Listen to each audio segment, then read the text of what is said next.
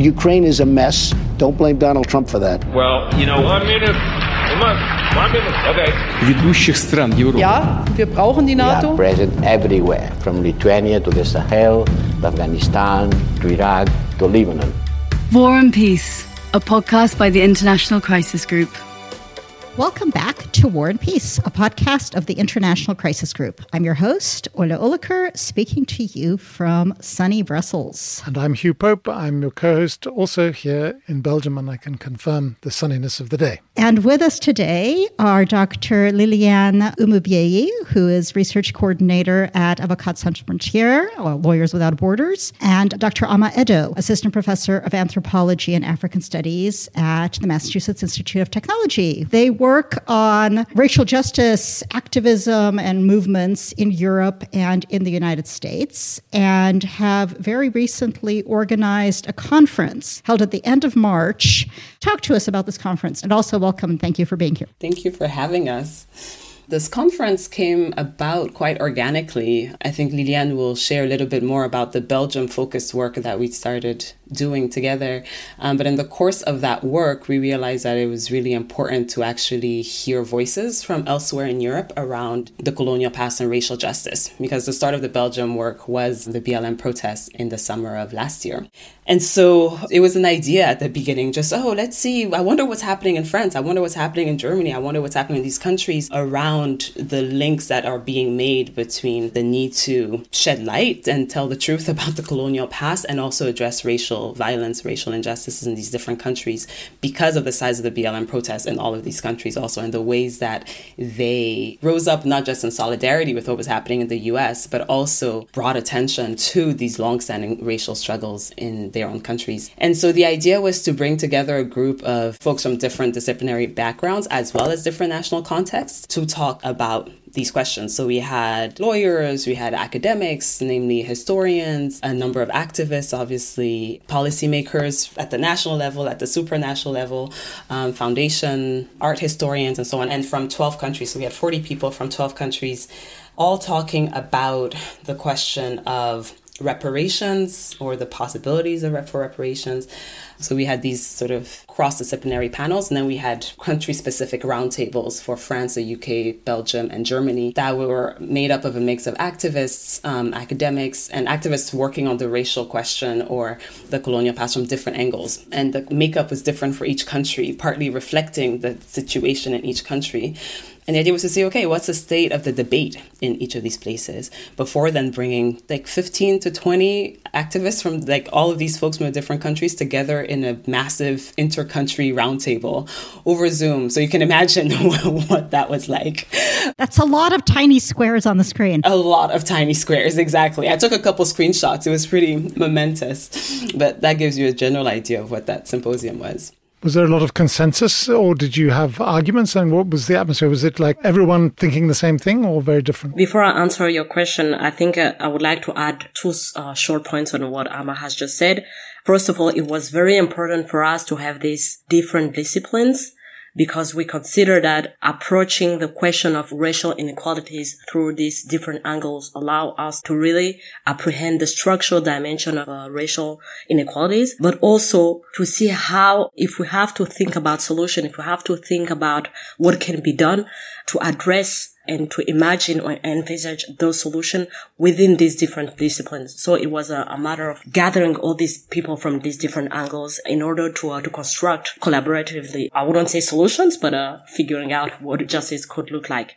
And the second point I would like to say is that it was important for us to have some people not only from Global North, so we have people from the US and Europe, but also people from Africa, because we know that the Black Lives Matter movement happened in the Global North, but we have also protests in the Global South. And it was important to understand how this question was apprehended in those contexts. As I think someone was saying that the colonization and the consequences have completely different flavor and continues to exist through different ways. So really it was important for us to have these different angles geographically. To answer your two questions, I think one of the main consensus was to say we need those kind of spaces. We have had all these protests last summer. We haven't had a moment where these people came together and sit down and say, or what is happening in your country? What can we exchange in terms of strategies, in terms of approaches? So the existence of these spaces have been pointed out that is very important. And I think that's one of our main success for us. I was listening last night to the UK roundtable. You have people who were from Uganda, Kenya, UK, and who were talking about the utility of using legal arena to challenge the British states. So how much is it important to bring those struggles into the judicial space? To what extent does it cost resources to grassroots movements to bring those battles in the legal spaces? Yeah, no, I mean, I think it was really interesting actually to see the ways that different participants' comments or reactions resonated with one another and then where the friction occurred. As Liliane said, one of the main points of consensus was the fact that, one, we need transnational spaces. Two was in each of the roundtables, what kept coming up was the fact that one of the core issues around racial justice was colonial amnesia as a strategy, as a political strategy, and as the sort of the thing that everyone is fighting, right? So the Germans are saying, we need people to just recognize that Black Germanness is a thing, right? I mean, and then at the same time, you have the British saying, the British like to think of themselves as post-racist, as not racist. We see race, we've been doing race, we abolished slavery. This is a problem, right?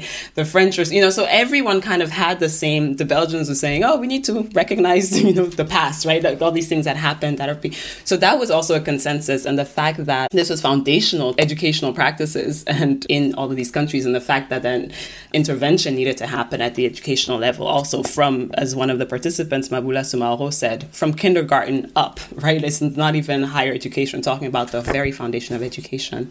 And as Liliane said, the tensions about the strategies, right? The pragmatic versus utopic, right? And the extent to which those two things can actually coexist. That kept coming up in different ways for different countries or for different participants. And what were some of the disconnects? Were there areas where people were just coming from such different lived experiences that they weren't understanding one another? I don't think it was that people were coming from different lived experiences. The disconnects came in terms of how to approach what's the solution, what's the right thing to do, right? So it's the pragmatic versus utopian. Yeah. So again, the kind of the structure of the conversations, we had, a first panel I was talking about what does justice look like or what should justice look like. And then we had one on past movements for reparation. And then we had one on opportunities at the supranational level before having the country roundtables. Maybe the starting point was a recognition of the need for this work. So there was no kind of conflict at that level. The question is like, well, what possibilities are there today? How do we proceed? What's the most effective way? I think that's where you had different approaches, which I think is healthy. I don't think the goal is necessarily consensus. The goal, in a way, it's actually good to see the range of solutions that people are bringing up and then to see how they might inform one another and how they might help expand each, for those who disagree, might perhaps expand each side's view or perspective of what's possible. What will you do to take this work forward? I mean, did you all agree to have another conference next year? Of course, we love conferences. What's better than a conference? There's lots of things we want to do. One important piece of feedback we kept getting was how nice it was to have a conversation about race and racial justice that did not center the U.S. And not just in the, we're defying American imperialism, but because when the U.S. is centered, it's often used to dismiss the Europeanness also of racism, right, of structural racism and the fact that it's a European problem as much as an American problem.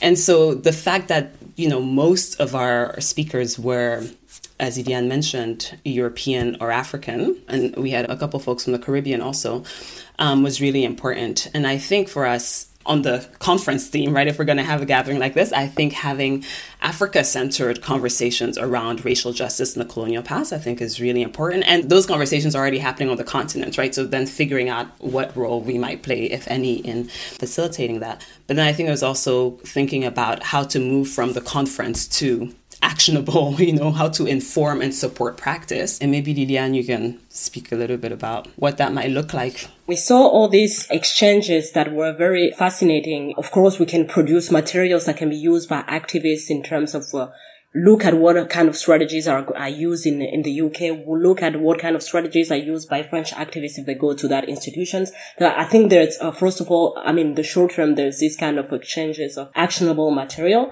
But on the longer term, we could think in terms of bringing this knowledge to policymakers and see, hey, this is what activists and the scholars, the civil society has been doing and thinking, and the kind of solution that have been put on the table. So how could you include that in your reforms? As you may know, there was, for example, this European Summit Against Racism, 19th of March. We know that, for example, the space that the civil society had to in this summit was quite limited. Yeah, quite limited.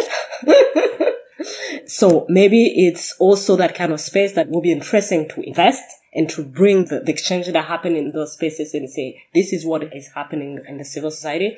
I don't know if you also follow, but I think President Macron wants to organize a civil society summit with African civil society organizations. I would say it would be interesting to bring those exchanges and this knowledge and these strategies at a level where policymakers can use that and transform it in policy reforms. War and Peace, a podcast by the International Crisis Group. You're listening to War and Peace, a podcast of the International Crisis Group, and we are talking to Dr. Ama Edo and Dr. Liliane Umumbye about racial justice movements around the world. So, Ama, you were about to say something when I rudely interrupted you to do my midpoint spiel. No, I was just going to bounce off of what Liliane said. So Liliane was highlighting the institutional or the more policy-oriented next steps. And I was thinking also about the more education-focused next steps. And this illustrates or sort of reflects our two different institutional groundings. What I just cannot wait to start working on. We just finished the conference a week ago and then had to get into all this other work. So just aching and itching to get back to Symposium or this project. But what I can't wait to get back to is thinking about designing a joint curriculum or joint curricula with these folks who were involved in the symposium. I mean, it was really, what we kept hearing from folks is that it felt like, kind of like a masterclass, like it was a week-long workshop on these questions that centered Europe in a way that you don't usually see in these conversations, with perspectives that reflected the range of fields around which the question of racial justice and the colonial past is being addressed, right? So you have not only restitution of artifacts, right, which involves art historians, museum scholars, right? But then you also have police violence and these other, structural manifestations of racism. You have international development policy. You have language and environmental concerns, right, about the legacies of slavery on land and on bodies and so on. So you have a wide range of issues that when you hear, you're like, oh yes, of course, this is part of the story, but you might not automatically think of. And I think it's just so important to, and as an educator, to make this a dedicated program of study and, to have it be distributed across these range of institutions, across these range of fields, across these different countries. And so, yes, for me, developing a joint curriculum with folks who took part in Symposium and others working on these questions would be just amazing. And to see it taught in institutions in various countries would be a dream. And you've talked about some of the policy steps, very specific things like restitution of artifacts and more general things where, you can say what the goal is, but it's much harder to point to the specifics, or people might disagree on the specifics, like exactly what do you do about development policy? What do you do about police violence? Are there good practices that this conference identified that you can go to policymakers and say, hey, look, this is a thing you can do. It has actually been done, so we can demonstrate that it works, it helps, that came out of these conversations? I can start with one that was very, that struck me, is with the language of education. Michel Dugraff, it's a linguist at MIT who he was using the title of the panel, which was What Justice Looks Like, and he said, what justice sounds like. And he said, for children in Haiti who have been taught in French, whereas it's not in their mother tongue, maybe using Creole, that will help not only improve their level of education, but I think in terms of how you imagine your educational system, how it can be useful and it makes sense to use the language that the majority of the population is thinking and feeling. And for me it's something that is, I won't say it's very easy to put in place, but I think it's quite a reform that a state can put in place. And I think it's something that has been in many countries in Africa, I think in Arab countries, that I have been thinking about. Another one that comes to mind is Siraj Rasool, who's a South African art historian, but has been very involved in projects of restitution of artifacts to the continent. and does work on museums studies and so on at the University of the Western Cape. And he was talking about a project around the return of human remains that were taken from South Africa to Austria. He described this process that ended up happening almost haphazardly between the museum or institutions in South Africa and a museum in Austria, where it wasn't at the state level, but it was museum to museum, where because of the research that he'd been involved in South Africa around these human remains, and the relationships that existed with this institution in Austria, they were able to make very clearly evident, right? Yeah, the underlying violence of these remains that were being kept in the Austrian museum, and to initiate a process for the return of the remains. And so I think for me, that was a really interesting example to see, because he was saying what he described is actually a process that moved very fast compared to the temporality of everything else that the other panelists in this discussion about past reparations movements were describing, where everyone was saying this is a process that takes decades, right? Vervain Shepherd from the University of the West Indies was talking about the claims that folks from the Caribbean, from Jamaica, had been bringing to Britain since the 1950s. I think the Rastafari folks brought the first set of claims, right? So everything seemed to unfold over decades. And at the same time, you had these like museum to museum things that could happen in a matter of years. So to me, that was really interesting. Then Magali Besson, who's a political philosopher at the Sorbonne, c'est ça? In Paris, talked about, I think you can speak better to this than I can, Lily, as a legal person, but about the limits of the French judicial system for bringing claims to reparations, and the EU human rights sort of apparatus as the next set of opportunities, given the shortcomings or the fact that the French national judicial system doesn't have affordances for this. Yeah, it's one argument that kept coming in different panels, that to what extent the judicial apparatus is appropriate to address these issues. Many speakers presented, the limits of the judicial apparatus, because you have these issues of proofs, you have the problems of archives. How do you have access to them? I mean, there are a lot of limits if you want to use the judicial apparatus. One of the aspects that has been put as not a solution, but a way to go forward is the transitional justice framework. And I think my colleague Elisa Novit presented about, this perspective in Belgium. I mean, to what extent it can be an opportunity, even if it has a lot of limits. Magali Besson and also Pablo de Greff, that you may know, talk about, the possibility of transformative justice that also has been using in the US. I think someone from Human Rights came and talked about all these different initiatives in the US at the local level. So I think in terms of in which arena these problems could be treated and could be addressed, we saw the limits of the judicial space, and we saw the opportunity that offers the transitional justice framework, even though we know that there are still current limits, and we have to be very careful not saying this is the solution. We know that it can be a trap. Amma, you've talked about decades of efforts, and certainly a couple of years ago I remember listening to another podcast which was talking about how the Black Lives Matter movement was flagging somewhat, and yet there seems to have been an acceleration, which your conference was certainly part of, and we've seen this extraordinary step in Belgium where you have a Truth and Reconciliation Commission in a European country which is full of colonial amnesia. I like that expression. What is behind this acceleration, do you think? Yes, this is what we were thinking a lot about, several months ago.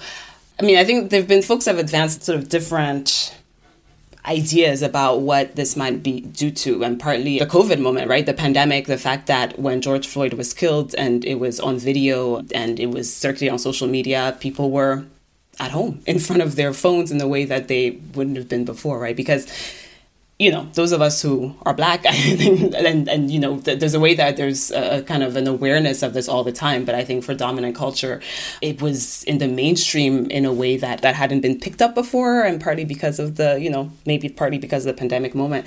As has been mentioned, the movements for racial justice in each of these countries have been going on for decades, right? Like the police violence has been an issue in France and Belgium and all these countries also.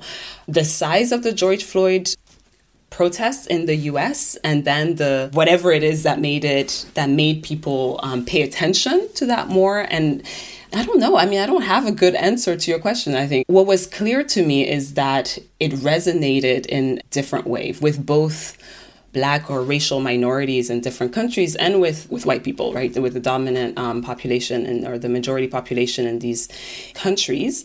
But I think what was really interesting is the way that activists in the European countries connected their struggles to the American struggle, right? So to say, we want justice for George Floyd and we want justice pour Adama in France, right? It was very smart strategically to say, and not only smart, but true, to say that we are fighting the same thing. We are fighting structural racism. We're fighting global white supremacy, right?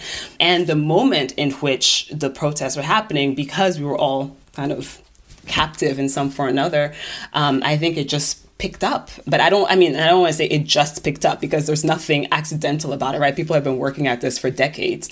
But I think there was a kind of confluence of circumstances that really amplified the actions that were happening in the US and then across different European cities. I mean, it sounds to me like what you're describing is this sort of international intersectionality and acceptance of the international intersectionality, which makes me want to ask about other kinds of intersectionalities, right? These questions of other oppressed groups, because we've been talking about racial justice. But how much did your conversation at this conference and your conversations in general touch upon, women, about class issues, about sexual preference, all the other things that lead people to be oppressed with different histories and different stories, but with some of the same effects? Yeah, great question. I mean, the first person that comes to mind for me is Rosebel Kagumire, who is a Ugandan journalist and activist and editor of the platform African Feminism. And she was part of the UK Roundtable and then the inter-country session. I'm thinking now of all these other things all these people said, but I'll just start with Rosebel. And her point was, she brought forward the work of Professor Sylvia Tamale at Makerere University at Uganda, who published maybe a couple of years ago, book Decolonization and Afrofeminism, or Afrofeminism and Decolonization. And where the point is that, colonialism did not impact men and women the same, right? And so there's a need to bring feminist lens to understanding and reading the colonial project and to engaging, envisioning the decolonization project. So that was certainly part of the conversation, or that's something that Rosebel brought to the conversation, as did our keynote speaker, Diepo Lopeko, who is a South African scholar also, and who does feminist economics, to highlight the disproportionate impact of imperialism on Black and brown women across the world, across time also. It wasn't just about bringing to the fore the fact that, yes, we have to consider the differential impact on women, but that the interventions also do need to take into account the intersectionality of the situation. Yes, I think one important element that also came out of this conference on this aspect of intersectionality is about class, especially when we think about in which spaces this struggle are going to be brought. So if we think about using a law, I keep coming at the same thing, but I think it's also my role. So if you think about using a judicial space or legal instruments, maybe you might lose people behind because not everyone is able to handle these legal arguments or legal strategies. We have to be careful in the way the struggles are constructed of not focusing or highlighting the legal strategies, because there is a risk of letting some people behind, of just making the movement an elite movement. That's something that kept coming in the conversation. This is really fascinating. I am so sad to say that we're kind of at our time limit. I feel like there's so much more that I can learn from you and that our listeners can learn, more importantly. But, I think the lesson here is that we do need to be integrating all of this into all of our work, right? That part of the conversation, it's about education, it's about policy, but it's also about making sure that we look at the world through these lenses. So to close, I'm going to say that you can follow Liliane and her work on Twitter. She's at UMUBYEYI11. And you can also follow Ama. She is at AMAH_EDOH.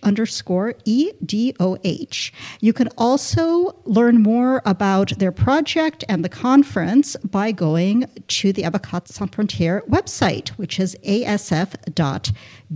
Crisis Group has also covered some of the unrest in the United States, although not to date in Europe. We did talk to Erica Marat in our podcast episode on February 16th about the protests that spread in Central Asia, Russia and Belarus. You should also follow Crisis Group and us on Twitter. Crisis Group's at Crisis Group. Hugh is at Hugh_Pope, HUGH_POPE. I'm at Olya Oliker, OLYA, and check us out on Facebook and Instagram, where Crisis Group is at Crisis Group. And do feel free to tweet at us about what you like or don't like in the podcast. We will pay attention to any requests for things to do, and we are listening. So also, if you're on Apple Podcasts or Spotify, we'd love it if you could leave us a rating and a review as well. And War and Peace is a partner in a network of podcasts about Europe, Europod. Check it out and listen to a few of the others. With a big thanks to producers Bull Media and to our own coordinators Rebecca Zeruhun Asifa and Patricia Alonso, who make sure that Olya and I know what we're doing every time we record one of these. I will draw this to a close. Thank you, Amma, so much. Thank you, Liliane, so much for joining us. I don't know if you have any final words before we sign off. I'll say, well, thank you for having us. And I think it's wonderful that Crisis Group is taking up these questions also and recognizing it as a core issue, a core global issue of concern. So thank you for giving us a chance to share our work. Yes, thank you very much. And let's hope that it's just the beginning of a long conversation. Absolutely. And thanks to our listeners, who I hope will be part of this conversation. And in the meantime, we'll be talking to you again in 2 weeks. And goodbye. Goodbye. War and Peace, a podcast by the International Crisis Group.